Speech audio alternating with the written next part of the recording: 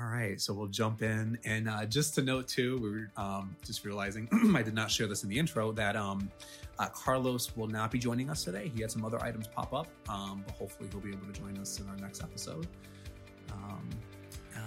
So jumping in. So I think today's topic, Emma, I think we wanted to talk about this. It's something that we talked about at the beginning of our podcast journey. So actually going on a year, by the way. Oh my gosh, you're right. A year. Oh, that's crazy. Mm-hmm. I'm having a moment. We started doing this right like when COVID, when things started shutting down around that time. Yep. I completely forgot. I did not make that connection. I appreciate you bringing that up. It's weird. Because we've been in like collective trauma like the whole time too. There's that, This weird correlation with the pandemic. It's been about a year, but I remember one of our first episodes we focused on dysfunctional workplace dynamics and specifically within mental health counseling, which I think we probably have touched on here and there since we focused on that. And it comes up in so many ways, but I think both of us, Emma, we've had some encounters with some of those dynamics again. So we've encountered that, and I think we've been having some conversations around that. So it made sense to maybe come back to this in our podcast and talk about it because these dynamics are very prevalent and they have not suddenly gone away. I don't know. I'm having various reactions to just things I've had to encounter, and just to give some context, people who are listening. So within our group, we've had people, come on from various different places, and I think we've talked about this maybe in that episode, Emma. Again, I'm going back a year almost, but I think there's this really weird thing about loyalty within the mental health field. At least if you work within, the capital region of New York State, there is. I can't speak for everywhere, but there's a very weird loyalty dynamic. It's very capitalistic too. I mean, it's very just it's very seeped in the business and the money. And so there's that. And so again, to give some context on my end, I have run into this at various points since we've been in our group and people come on, but it happened most recently. And this person, they had to navigate some pretty dysfunctional dynamics from where they were leaving. And again, it's a story we've heard time and time again. So I'm just having various reactions to that. And at the same time, also holding, even though, I think within our group, we do things in a very kind of unique way, and we keep, or we seek to keep people very independent and operating their own business, and we don't, dictate certain things. I think there's always this constant fear of falling into those dynamics on this end, or at least for myself, right? It's like, if I'm not careful, I could certainly perpetuate, all the best intentions, but still perpetuate those dynamics. So that's where, this is kind of resurfacing for me at this point. And there's just my own past trauma mixed in with all of that. So, Emma, what's been coming up for you? If you don't mind sharing again. Absolutely. Yeah. Oh my gosh, sorry, I don't know if you heard a beep. I apparently have an alarm set on my phone. I did not. I don't. Okay, cool. Yeah. Carry on then. Excuse me. So I luckily have not had any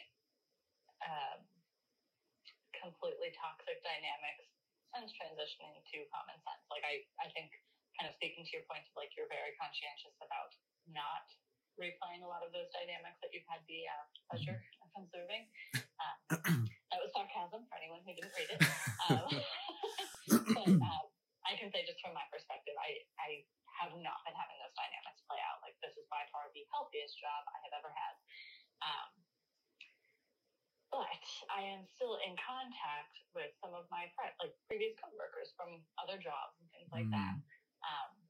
Whereas as I see previous coworkers leaving jobs that I may have had with them, I am just getting snippets, or now that I'm no longer a part of that system, I can kind of be I wouldn't say neutral, but I've been in that position of the sounding board almost, which has been very weird. It's interesting. You mentioned your own trauma reactions. Oh, I can see mine so clearly because I immediately it's just so quickly back into that same mindset of insecurity, lack of safety, having to be so on edge and protected. And like I can immediately jump back into even like giving that advice around like, okay, well, here's how you could keep yourself safe in this toxic, abusive environment. And it's so horrifying to think like, oh, am I really going to give people advice on how to cope to continue to stay in that environment? But like realistically, it's kind of like you gotta get out of there. Like nobody deserves a abusive work environment, right? Like no one's deserving of abuse, period. But like my gosh, now I need to get it from my job. That's horrible. So I've been having just like this very odd sensation of almost like dipping my toe back into these really terrible dynamics.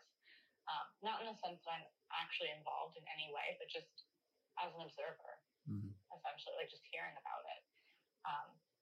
And it's been helping me to make some connections about some things that are playing out in my personal practice that I hadn't quite connected with experiences from previous jobs.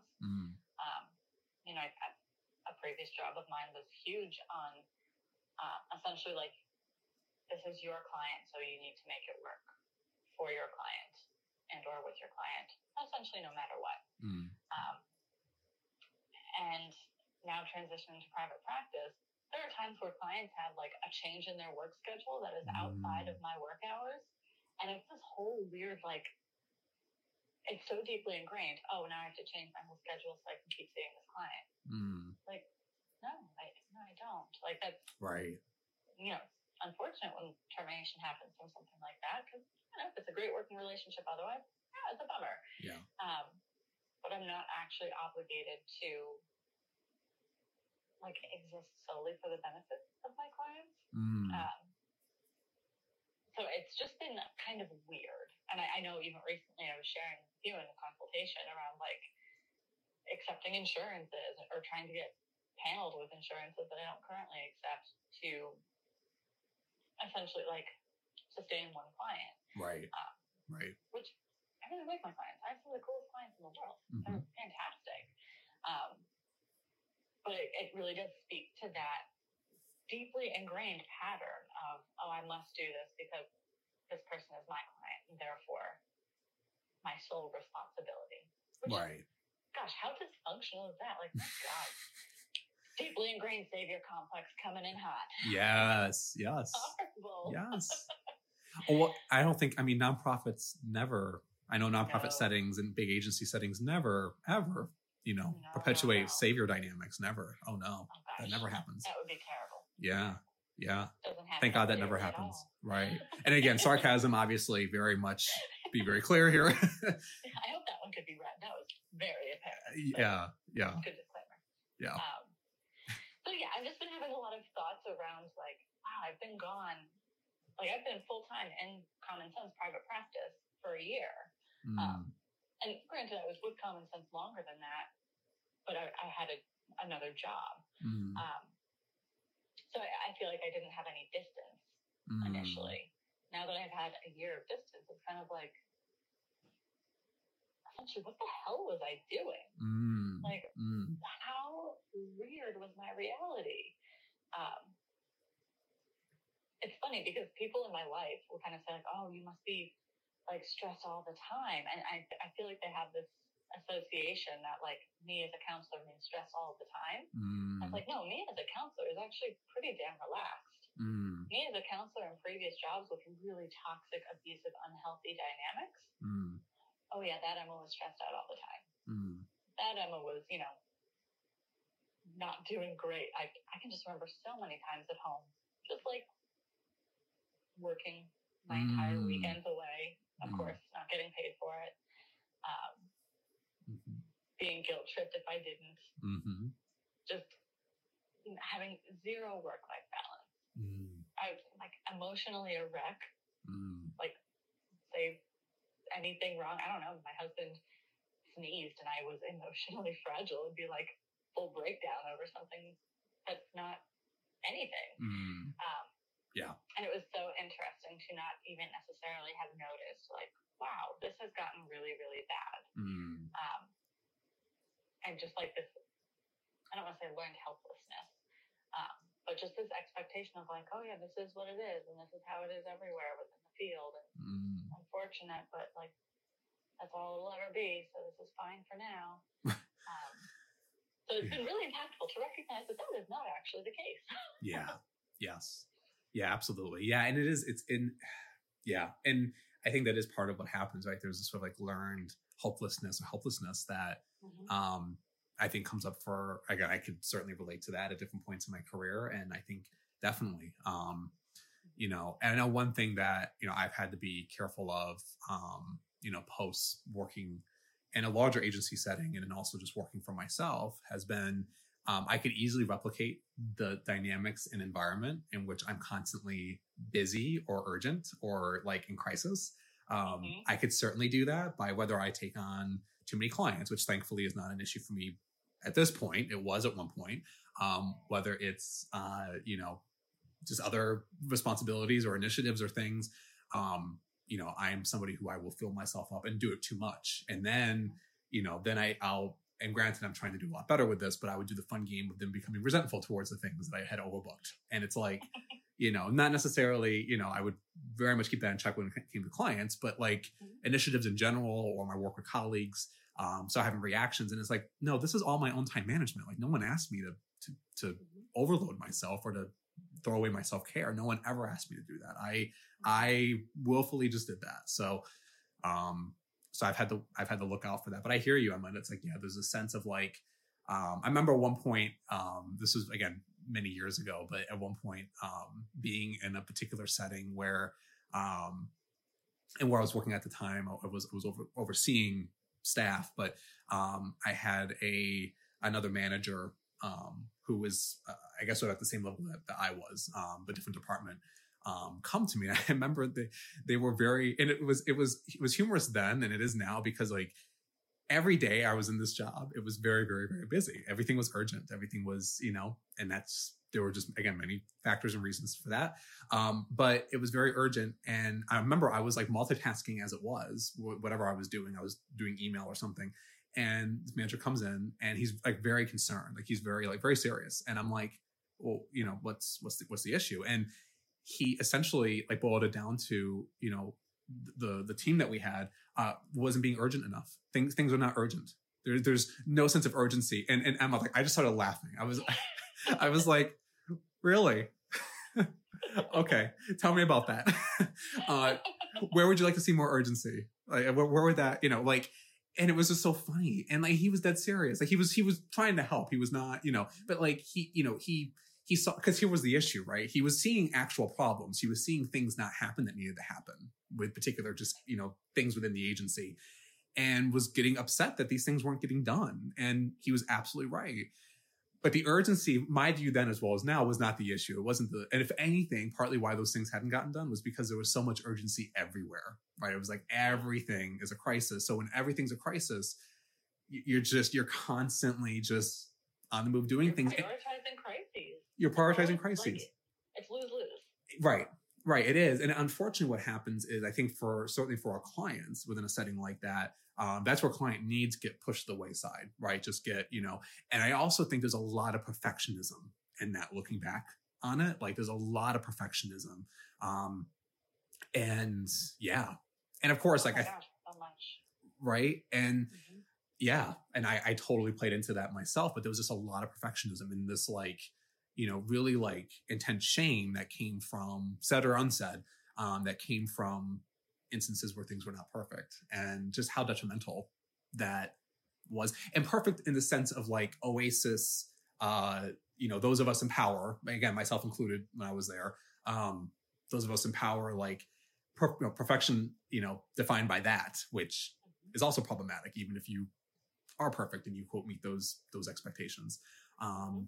Yeah, it's just like, it's so clear now, not being in some of those situations, but looking back. But then again, I've seen this play out in private practice settings. Like this is not like, I know we've picked on some of the bigger agencies before, and, we hear those stories from agencies all over, but practices do this too.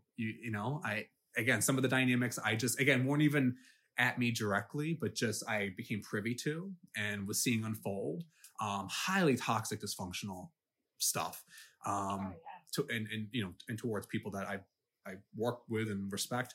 But yeah, that was all within a private practice setting that was all happening, and people, have caseloads that are more manageable. And at this particular place I know of, I don't know what the pay scale is, but I'm sure it's better than, so like the pay is probably better. It's still, but the dynamics are still there. Like it's, there's a lot of overlap even. So yeah, so it's interesting because, and I feel like I'm kind of rambling here maybe, but yeah, I don't know if that makes sense. It makes a ton of sense. And actually, I'm getting a little quieter because my mind is currently being blown by the connection you're making to the perfectionism. And I'm just like, oh my gosh, perfectionism was so encouraged and expected. And I can recall like the shaming meetings of like, well, this hasn't been done well enough, so we're going to have meetings to review what has not been completed, and we're going to call out each clinician who has not done it. Oh my gosh, how have I not made that connection? Thank you for that. Yep. Just a total side note to that. I think I put you on the spot last time, or maybe it was the time before. Just going to plug some of the anti-racism work done for DD. This is talking about perfectionism, white perfectionism. There's a lot of information that I've learned from just various admins associated with that group. So again, anyone looking to do some serious anti-racism work, this is where a lot of I'm making these own connections for myself. That's where a lot of that is happening. So yeah, just putting that out there because I know, Emma, you're looking to maybe engage. Challenge my white perfectionism a bit more. That's been my biggest stumbling block. Yeah, I appreciate the challenge. Continuing the challenge. And not that we have to, jump into that here, but it is though, right? It's like it is. It's very much that. Anyway, I didn't want to have to do it all right. Right. And I feel like you had more to say. I feel like I kind of cut you off a bit.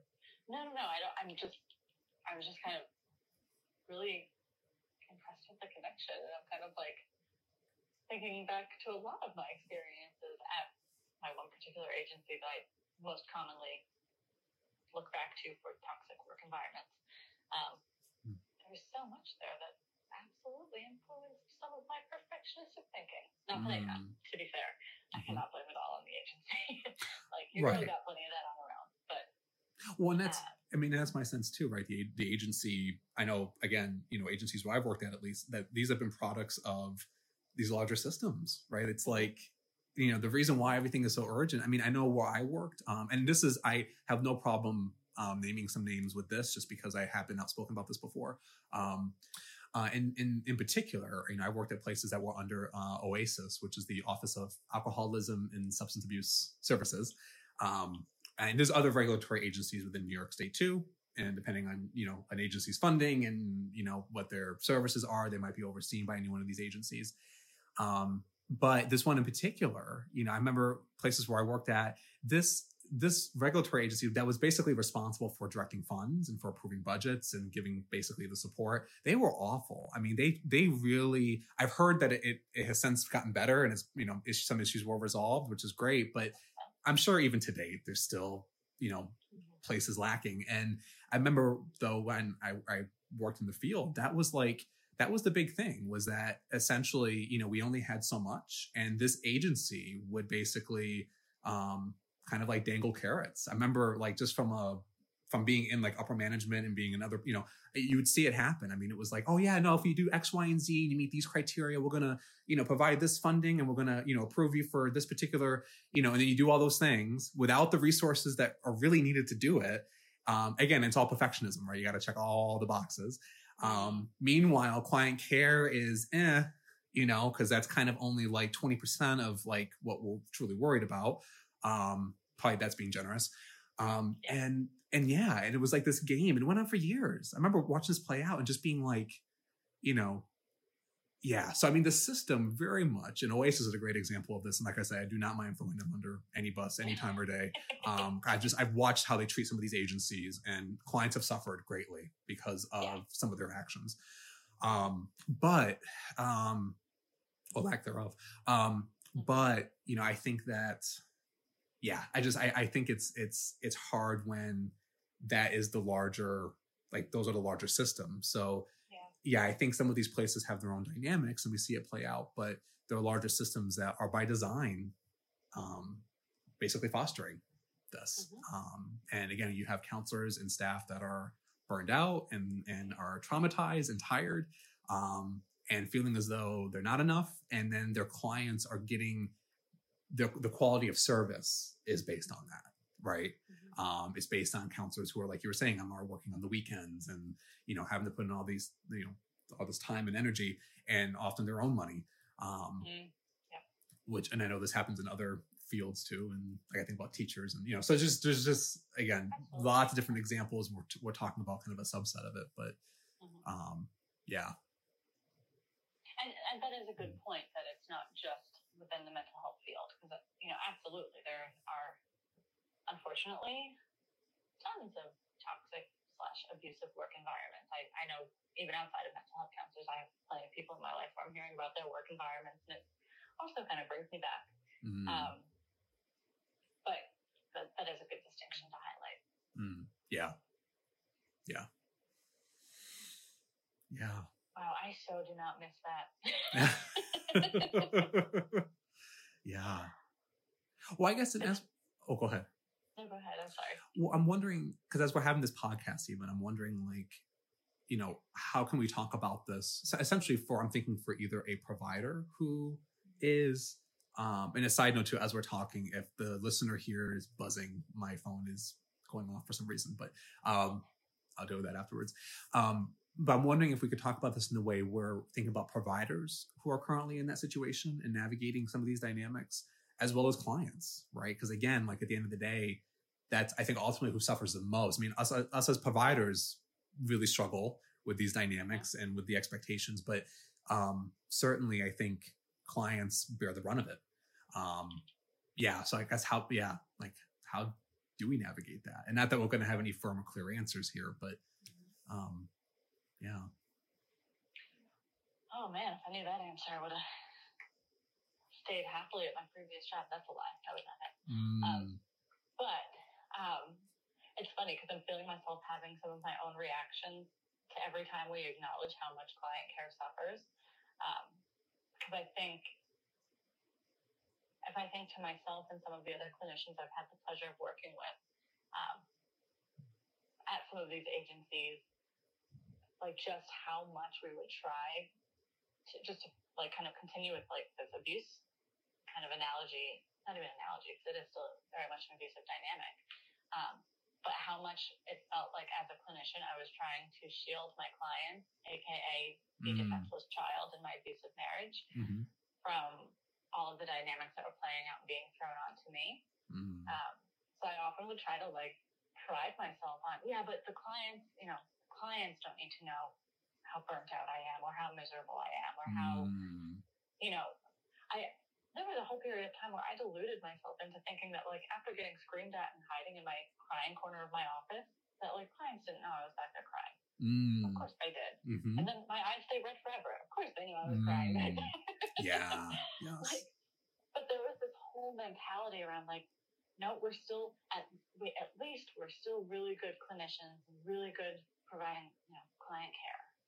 And I think maybe one of the things I wish I had heard a lot earlier was like, no, dude, client care is suffering. You're not okay. Yes. And just like taking a step back, and similar to what I would say with clients, is like, hey, if it was a friend telling you this, what might you think? It's a lot easier for me to have recognized the abuse dynamics when I saw them playing out with other coworkers, instead of thinking about like, oh, I'm getting yelled at or I'm getting cursed at. I'm the one that's on the receiving end of these abuse dynamics. No, it was just like, well, you know, I was having a stressful day. So I could see it a lot better when it was somebody else that I work with that I care about. Or didn't care about even. Just seeing it in other people, I would notice it easier. Right. So for any of the clinicians that may be listening, kind of like thinking about if it was a friend or a coworker that you're witnessing these dynamics play out with, would you call it an abuse dynamic or a toxic dynamic? if so, your workplace is toxic. Right. Kind of like to start making those connections. It Right. took me a long time to make the connection. Yeah. Absolutely. And I guess, just to add to that, it's interesting because I think about what it means to be genuine with our clients, right? And so like this is where this does get really interesting because and this is pre-COVID times, at least from my experiences, and granted there have been ongoing system related traumas for most clients, most people that I've worked with and I've had to navigate, and especially in an agency like this where there are these dynamics that staff is navigating and that they're going to be reacting to. And right, and like you were saying, clients see that, clients pick up on that, and we want to be holding a space for them, right? Obviously we don't want to make it about ourselves, and that would become problematic. But when you're encountering your own trauma within these systems and you have a client who's navigating theirs and they can tell, like you said, whether it's, and I think you're right, like, especially in some of these settings, I think clients know, especially if they see you multiple times a day or they're, present all the time, like they're going to see these things play out. They're going to catch on to it. Just like, a family system, and you try to leave the kids out of it, but the kids always know. And not to reduce our clients to, that role, in all forms, but like in this, it's like, that's, I think, kind of what we try to do, right? We try to like, nope, it can't impact the clients, and it won't. And I will go over here and process. I remember at one point in a job that I was at, I went out into my car, sat in my car and just like screamed and like hit the steering wheel after a really like, basically a conversation that became very argumentative, and I stormed out of this room. And I remember doing that and thinking, okay, I got to collect myself and go back in. And like, imagine a client in the parking lot just like, oh, there's my counselor. And easily that could have happened, right? Easily that could have been, so I think that's, and I think you're right that we kind of like fool ourselves a little bit, but I think part of it is we feel like we have to, right? It's like we're just trying to survive and make this work, and that's what we're doing. But no, unfortunately, I think that is one of the ways in which that comes through. So then so if you're in that situation, how do you acknowledge that with a client? And I do remember, and I'm happy with, when I look back on it, how I handled some of these conversations where, essentially, something might come up, or where, for example, like, and I'm sure you ran into this, in certain agency settings, you might, again, especially if clients are there all the time, you might get clients that are very, they're not only privy to these dynamics, but they're open with you about it, right? Like they're open to talking about with their therapist, like, hey, so I see like, this happened and this happened, and what are your thoughts on that? And like, they want, and yeah, and that's completely valid. They want to know this impacts their care, right? Yeah. So, I would have clients come to me with that, and instead of going down this road of like, okay, like nope, we're not going to talk about that. Nope, I don't know. Just completely just shutting it down. I wouldn't get into the nitty gritty with them, right? I wouldn't rehash issues I was dealing with them, but I would try to be honest, say, yeah, you know what, there are dynamics at play, and my guess is that, you have probably seen this within your family system in maybe some ways. You probably have seen this in if you have been through, other agencies and other services, we're dealing with some of our own versions of that here. And so if you do notice that there's an impact, or you see that I, seem a little bit distracted as we start talking, or, that absolutely could be part of it. And I'm not going to deny that. I'm not going to, because I think denying it can in of itself be very harmful, right? It's like, because essentially then we're just gaslighting our clients. Exactly. Right. Hey, counselor, I'm noticing this dynamic.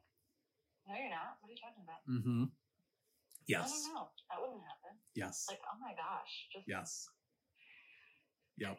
And eroding on with that harm, I guess. I don't know. Well, that's right. But I think that's a good term though, Emma. I think it is a form of gaslighting. And then like what I would like to do in that situation too is try to ask, and again, I think I did this before, but basically kind of acknowledging it, would then want to find out more how it is for the clients, right? It's like, how is this for you? Like when you pick up on this, or you overheard this through, whatever, like, how is that for you? What is coming up for you? What does this bring you back to, and kind of trying to explore that. But again, as a therapist, you're doing that while you're also in that trauma, right? It's a very, I would say interesting, but that's probably putting it nicely. It's a very, it's a very interesting, dysfunctional dynamic and place to be. Because you can't really, I had someone point this out who, and again, this was, many years ago, who they didn't work where I worked, but they were basically like, as you're describing this, like that's not therapy, right? Like if your day is consisting of what you're telling me, that's not really, or you're having to do this with your clients and meet these check boxes and do X, that's not really therapy. Like you're doing some case management, but it sounds like it's really case management that's like what the state wants, and you're not really doing therapy. Like that's not really, and yeah, and it was hard. So I think that hard to hear. Yeah, so I think that, and it was, but yeah, so and again, I hope this is helpful to providers who are listening, or even clients who are listening based on their experiences. I hope that this is helpful as we're talking about this. But no, I think you're right, Emma. Though, just going back to that, I think it's something that we can't really deny, and we shouldn't, but we're taught to, we're encouraged to, right? Like that's. Oh yeah. Don't talk about this with clients. And Grant, I'm also, just to be clear, not encouraging like go out of your way and talk about it with clients or anything like that. But I remember, I think you're the one who taught me to acknowledge it. Like, yeah, things may be at play. Right. And I would never really I would not go into it, because then again, now it's no longer. It's definitely not therapeutic. Now it's just like I'm venting to a client. Yeah. Essentially. Yes. But I feel pretty confident saying there's never crossing that line. I think at most, I would make jokes in rapport building around like, oh, just the paperwork here, which is my favorite part, of course, or something like that, where it's a half a second moment of like, yeah, I'm acknowledging that paperwork is annoying, which as clinicians, we all know. Always joke about the paperwork. So it's such a difference than like I'm going to now lean into the dynamics that you're observing and validate them and explain them and talk about my reaction. Like no. That is still not helping a client. Yeah. It's frustrating. It is. Yeah, because again, we want to be genuine. We do not want to, but then at the same time, right, it's like it is our job to hold that space and to not center ourselves in the work. And right, and I think, and it's one of those things where it's like, to what degree taking up any of that kind of like center or having the focus be on ourselves as providers, to what degree, if any, is that actually helpful to the client? And I think it does kind of come back to that, right? It's like, how helpful would it be in this moment for me to demonstrate or show, even on a, maybe limited sample scale, but show kind of where I'm at, and then be able to focus on the client. Would it be validating for the client? Because I could see, this is kind of like, this comes up a lot in terms of if you have a client that's, processing something and crying and really like getting into this moment, and you're feeling that with them, and you could certainly start to have your own reaction. Some cases, for some clients, it would be helpful to see their therapists maybe have a tear or have, something, happen. Other cases, it would not. Other cases, it would be, very much like, no, like I'm finally feeling this. And now, okay, now I got to comfort you. Now I got to, think about you and your tear. Like, so I think it ties into that, right? It's like, how do you, and there's no firm answer there. There's no like, but I do think it depends on a lot of contexts. If that makes sense. I think absolutely. Because as somebody who can be emotional, I will also acknowledge I'm not the clinician who is just like crying in every session or anything like that. I probably can count the times I've cried in a session on like a handful of times. And that's it, probably. But I always kind of make it a point well after, AKA like the next session in general, to kind of acknowledge like, hey, what was that like? Yeah. What reactions do you feel like you're having now? Not in the moment, like it's not like, hey, client's getting emotional, now I'm getting emotional, and I say, hey, client, what is it like for you to see me emotional? Because like, yes, it's like so decentering the client. Yeah, yes. So absolutely not doing that. But even allowing that for just like a processing moment can at least be enlightening. Because I did have a client once where it was kind of like, honestly, I get really uncomfortable when people feel bad for me. Which ended up being great because we could talk about the difference of empathy and like sympathy. So right, sure. I'm now going into like this little rabbit hole about being genuine and emotional with clients, which is no longer about work dynamics, but that rabbit hole. We're back. Well, but I think it also shows that they're very related, right? It's like, it's very interconnected. Good save, thank you. Right? Yeah, no, seriously though, because it is. And I think that it does, it kind of brings us back to that though, of like, how genuine can we be in our work with our clients when we're dealing with abusive dynamics, you know? Yeah.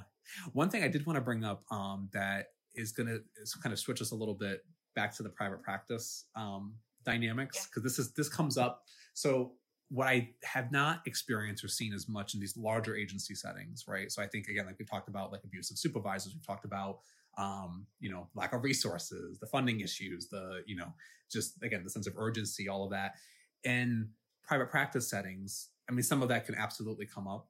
Like we said earlier, I think it can overlap.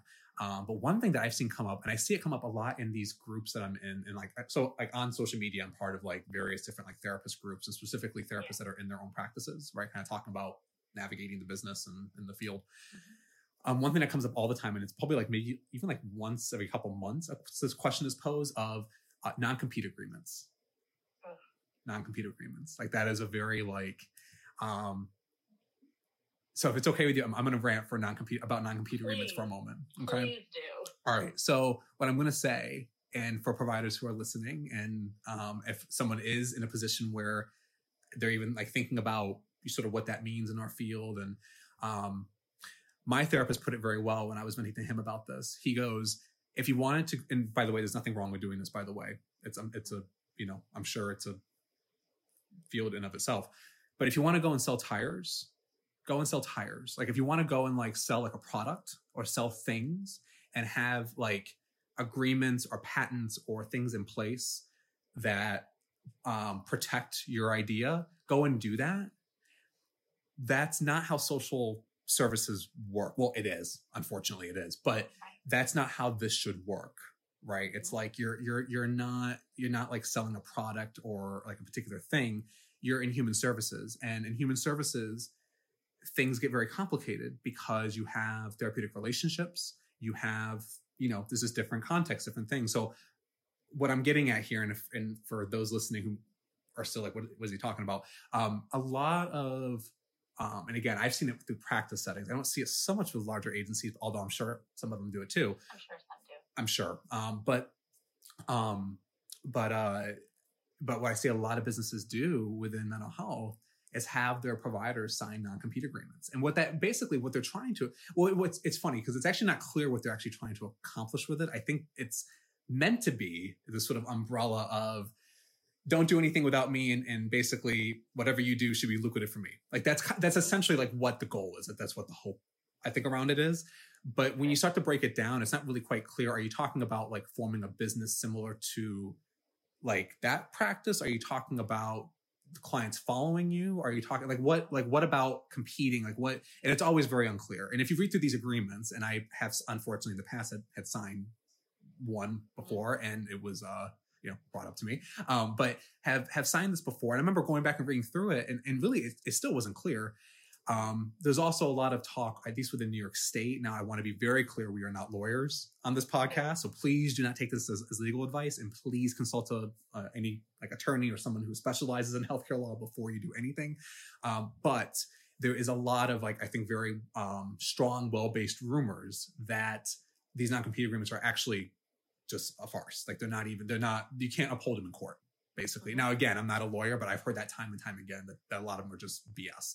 And it's meant to be a scare tactic for providers that are working within a particular agency or practice. And it's interesting because, so I was having this conversation, I was actually having it with my mom at one point, and it's just, it like blows my mind because like when you're in a field of any kind, generally people don't stay with the same job or in the same position their entire life. Right. I mean, we saw that, I think, very privileged, very specific members within our society in like the 60s and 70s did this because capitalism supported them in doing that. But ultimately, that's not how most of us operate or navigate our careers at this point. There's many reasons for that. Right.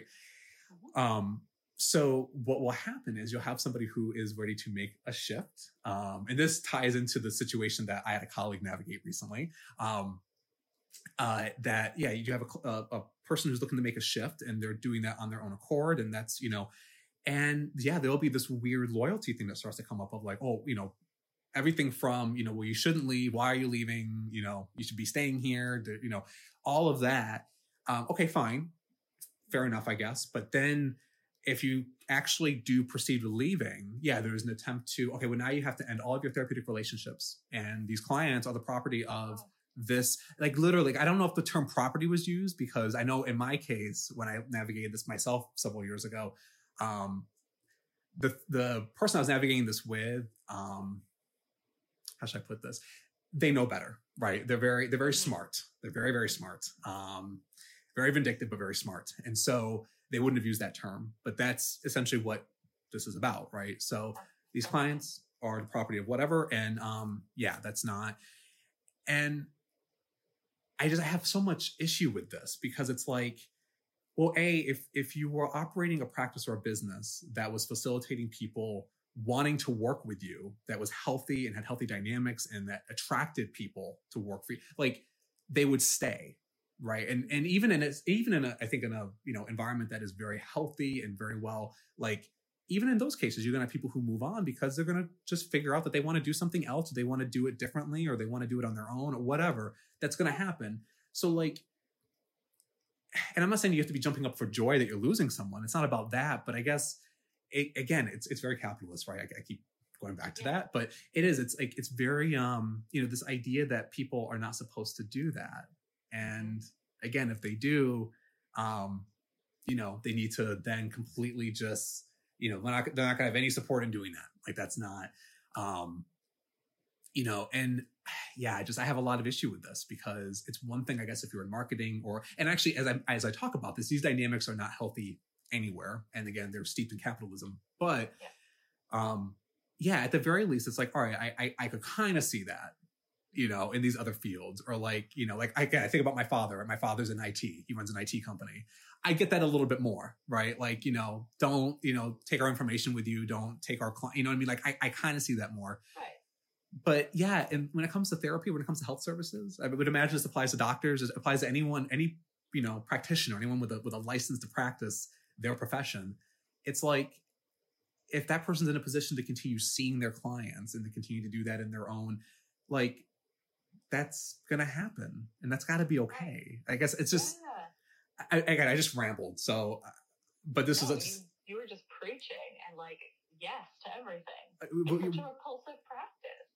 So yeah, what are your reactions to it, Emma? Like what would you add to that? A lot of reactions, because I just find it to be such a disgusting idea to kind of reduce human being clients to only moneymakers. I recognize that there's the business side of things, right? Like, even for myself, I do have the awareness that like, oh, I'm having a session, aka I'm getting paid for this hour of my time. Mm-hmm. Like I'm very aware that I get paid when I have sessions, kind of thing. Yeah. So like, yeah, that's fine. Having sessions is how I make my money. But to have it just be so reductionist as like, oh, you can't have your clients, these living, breathing humans with preferences and needs and like treatment regimes that they've established with, not treatment regimes, but like treatment plans and goals and things that they're working on with their counselor. And we're going to just decide that, you can't do that. Or you have to, if they ask if they can go with you, you have to give them this certain specific kind of vague answer that isn't actually telling them, like, yes, they can, but like, if you were to Google my name, like, no, tell me, yes. Can I? Yes or no? Where can I find you? You know what's messed up? We know what's really messed up, just to add that real quick. Yeah. And again, I've had colleagues talk about this and like talk about this experience. It's like when this happens, like when a provider's in that position and they're like having to like say, well, I can't actually, facilitate any kind of, direct referral but I can't stop you from. It's like when you're having that conversation, clients know, which is like, just speaks to our systems once again, like just how, like, this is just the norm. Like, of course my provider is in this position and of course, got it. I'll, like if I were a client, I would be like, I got you. And then I would just like, you know what I mean? Like, again, talk about shared trauma, I guess, but like, there's something about that, which is just so dysfunctional. Anyway, I had a reaction to that. Really disgusting. Yeah.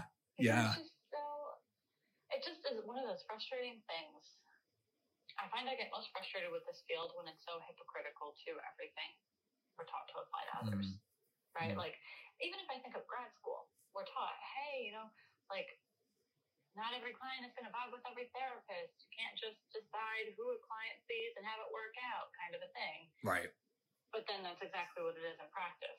Right. Oh, a new client. Emma, you're next up for a client. Here you go. Am I a good fit for this person? Do I have any experience with their presenting issues? Like, no, checked. Okay. Well, yep. Here we are. Yep. And to then say, well, because of this kind of essentially bullshit contract that you signed, now you can't have them go with you, even though you have built that rapport, even though there are no other available clinicians, even though there are no other available clinicians with the experience that's necessary for this client.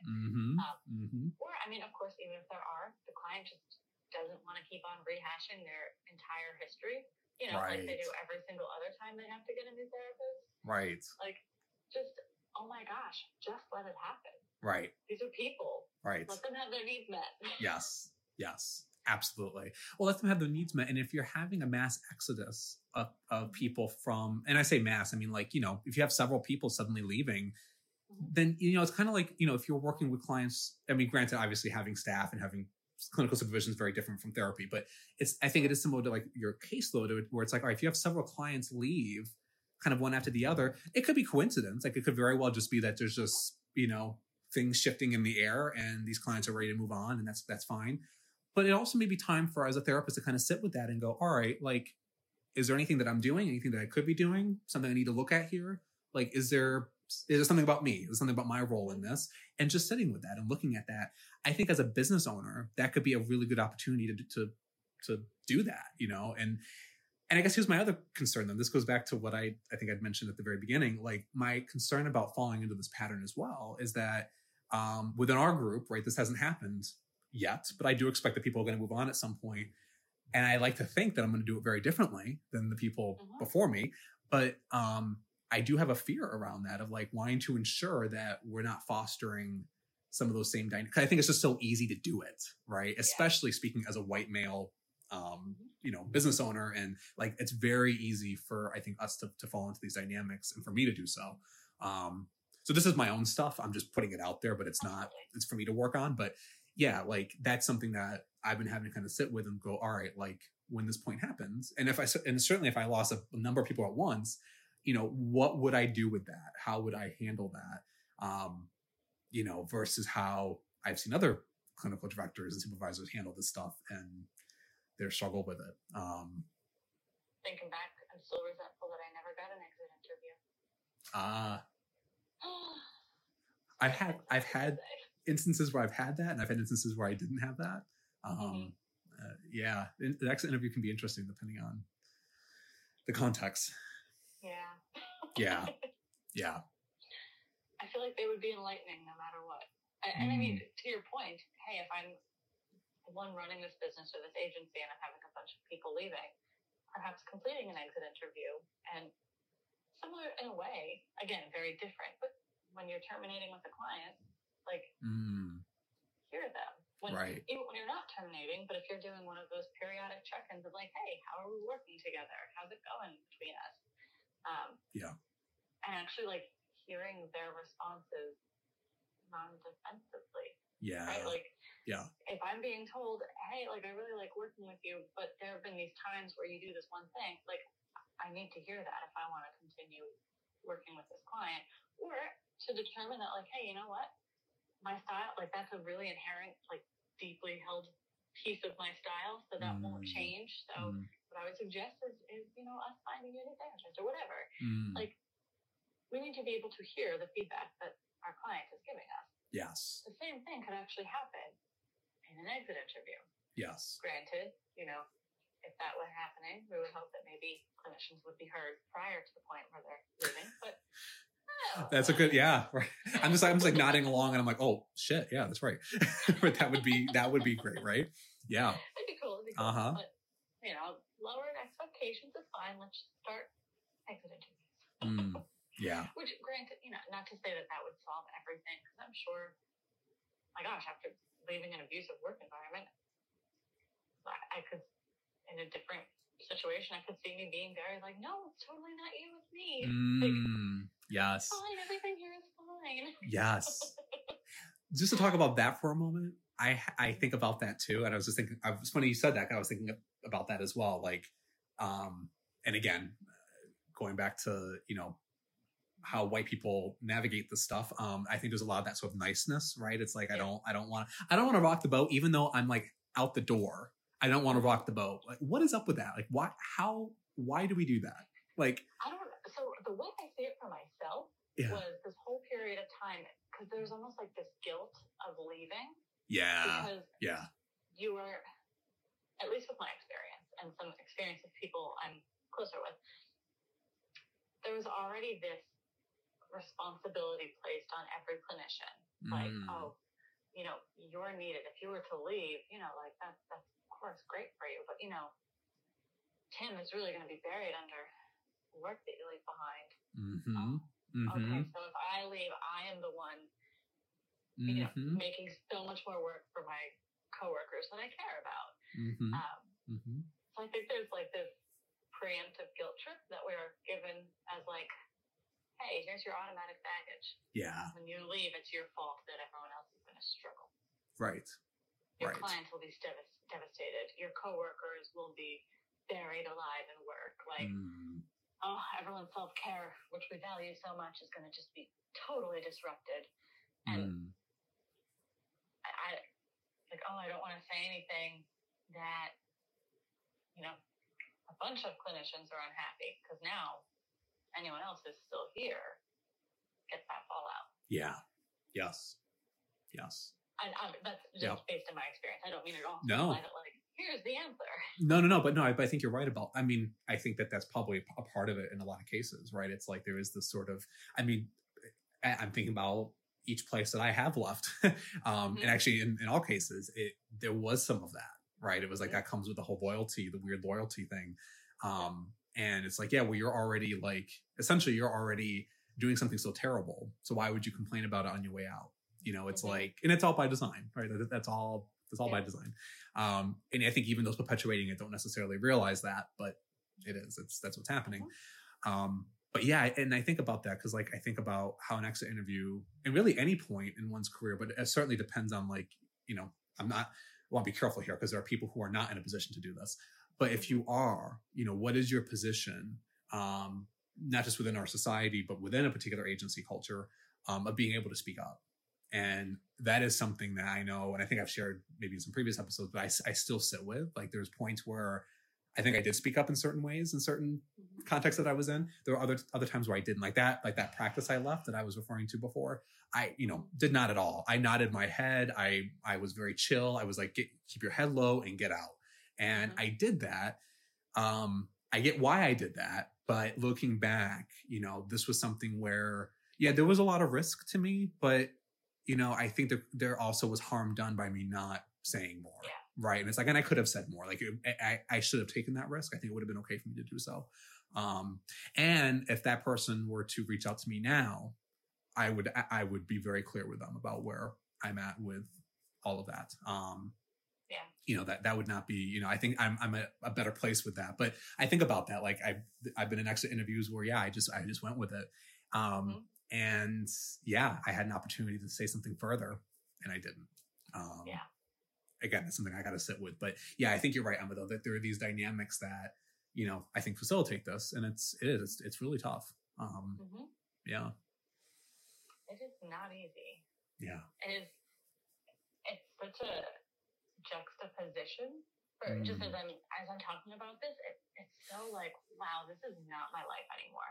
Yes, I still see the way I absolutely see that I have this obligation to every client who I ever start working with to like make it work no matter what, which I'm actively challenging, recognizing more so.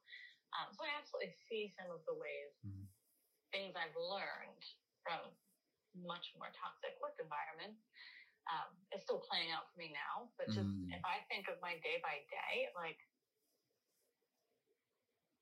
I'm sure there have been times where I've been upset by private practice, like that. If, but that's more like the understandable client crises of just like, oh, it's upsetting because, somebody is I'm concerned for their safety. So not upset like I'm angered or crazy emotional, but I just may be feeling a little bit more stressed one day. Or it may be one of those days where like a few high needs clients at once. Right. You're not being abused in that. Yeah. Right. Like that's, if I'm correct in that, like, it's like, you're not being, these things are stressful and like we worry about our clients and we, and right. There are those times where we're doing a lot of work even outside the session to do whatever. And that's what we're here to do. That's a part of it. Exactly.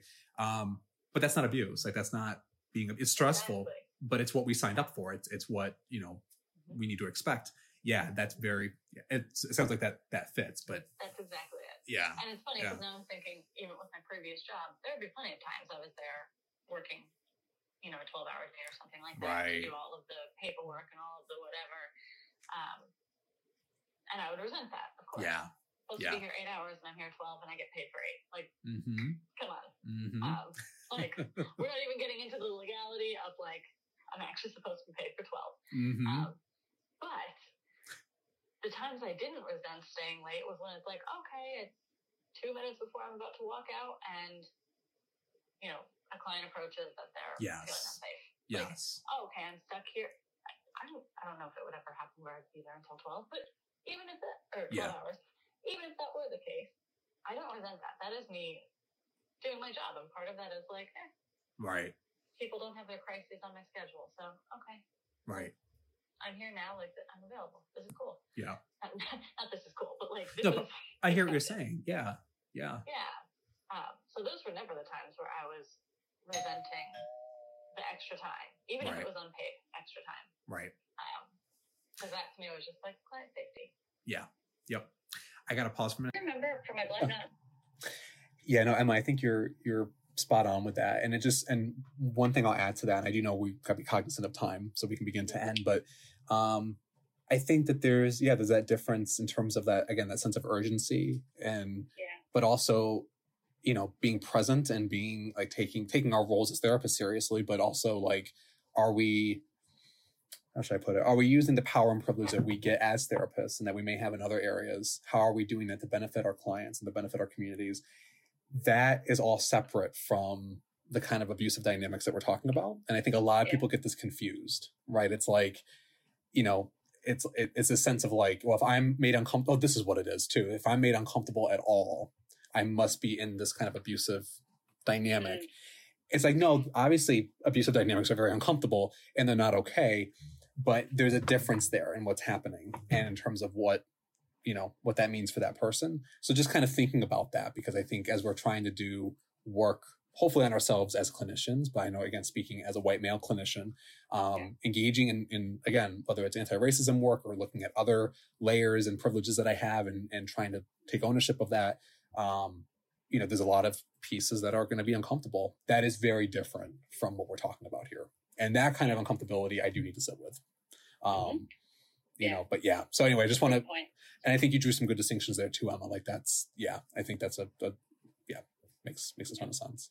I know we do got to end. Any final thoughts? Anything else before we do wrap up? I'm trying to think if I have any final thoughts on the topic, and I don't really think I do. I guess to the agencies engaging in these dynamics, do better for your staff and your clients. But as far as, do you have any final thoughts on the actual podcast topic? Okay. No. I don't want to just move on without letting you. No, that was my final thought. Oh, thank you. But no, that was my final thought. You're good. Okay, perfect. I do want to highlight a Black-owned business. This one is potentially, I say this for like all of them. It's like one of my favorites. I was just thinking that. I'm like, you say the same thing every time. I know. I just have been really enjoying eating, apparently. Nothing wrong with that. It's popcorn. Nice. It is called Soul Pop Popcorn.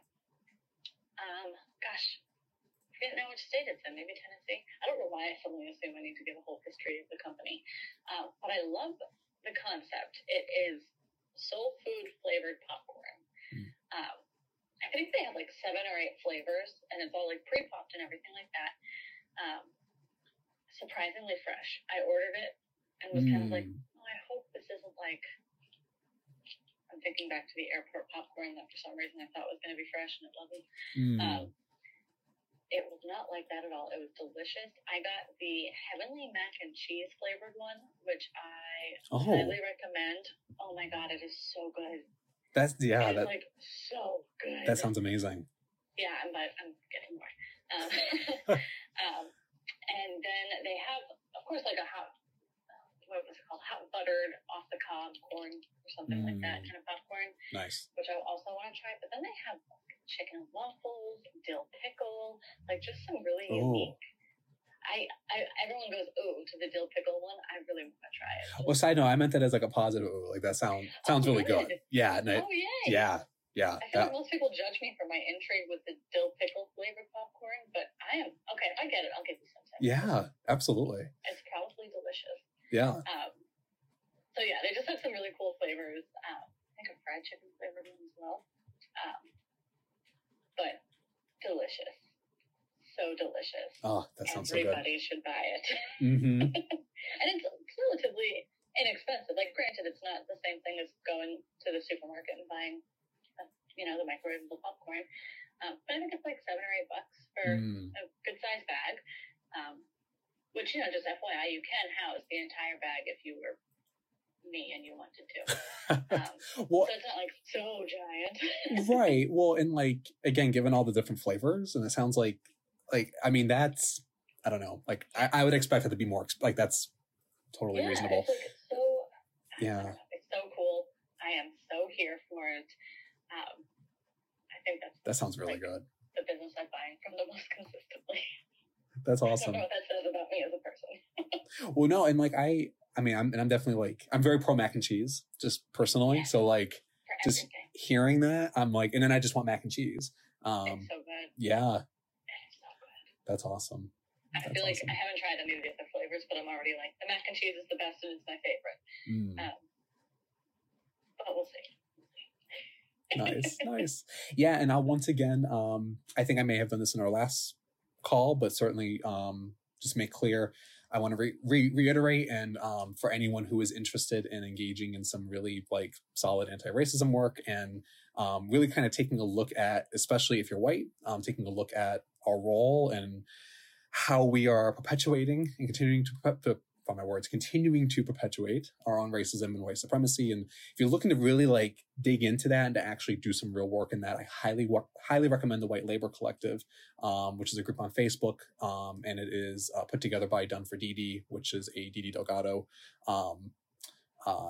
business where they, again, doing a ton of work around reparations and education and just shared like reading and like media stuff, in terms of like, just watching and reading things that are really relevant, but that are very much, they're led by Black women and non-men, and, are really led by the experts in the field, not by other white people who are profiting off of that. So, so highly recommend that. And just, I plug that again, in part because even some of what we talked about today ties into that, ties into things that some of these connections are only possible from work that I've been able to do there, and I've had the honor of being able to do there. So, It seems like that started as a Capital District kind of group, and it seems like, I think I've seen people from Georgia and from the Dakota. Oh, all over. It seems like so broadly. Yes. Like, I don't know, broadly spread. Yes.